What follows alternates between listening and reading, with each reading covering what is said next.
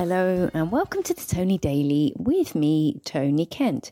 It is the podcast that invites you to come find yourself so you can listen to this and say, oh, thank God for that. It's not just me. And I can speak to you and say, it is not just you. It is also me. So let's talk about dogs. Shall we? Shall we? Yes, we shall.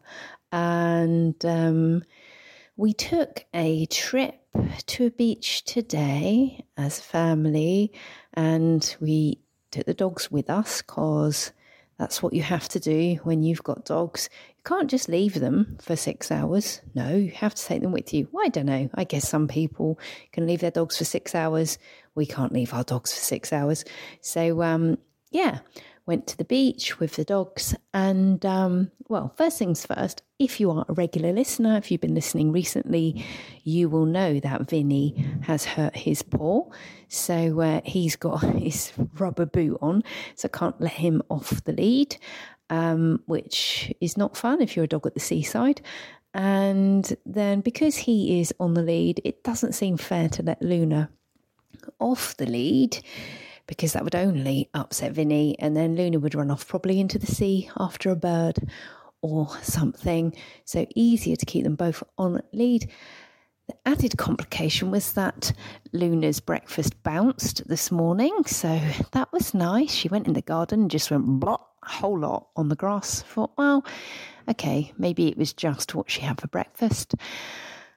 And so we did going to the beach with both dogs on the lead, and then me and my daughter got quite bored of just wandering about the beach with dogs on leads, because they were also having some kind of kite flying thing. And if you've got pointers or if you've just got our dogs, I don't know, our dogs think that any form of shadow or flying thing is very interesting and worthy of barking at. So just bloody beach full of people with kites ready for the dogs to bark at and for us to get tangled up in. So that was fun. And me and my daughter went to get ourselves a drink at the little cafe, which was very nice. Just had to do lots of queuing. And then Luna decided to do a little mini puke. Fortunately, there was sand everywhere, so we could cover it up and then bag it up. Oh my Christ. That was great. And then we went to a little tap room, which was quite great because Luna did not vomit and Vinny was okay keeping his rubber boot on. And that was that, really. And now we're going to go for pizza in a minute with the dogs. And I'm thinking, I would really like to just go out. Actually, I'm doing that this week. Me and Mr. Kent are going to go out for dinner, just the two of us. So actually, that is something to look forward to, isn't it? But it just made me think, we were driving through a little town as well, and we thought, we might pop out there and go and have a little look around. But then you think, well, actually, one of the dogs might throw up or find some reflections to chase or bark at a kite flying person, or I don't know.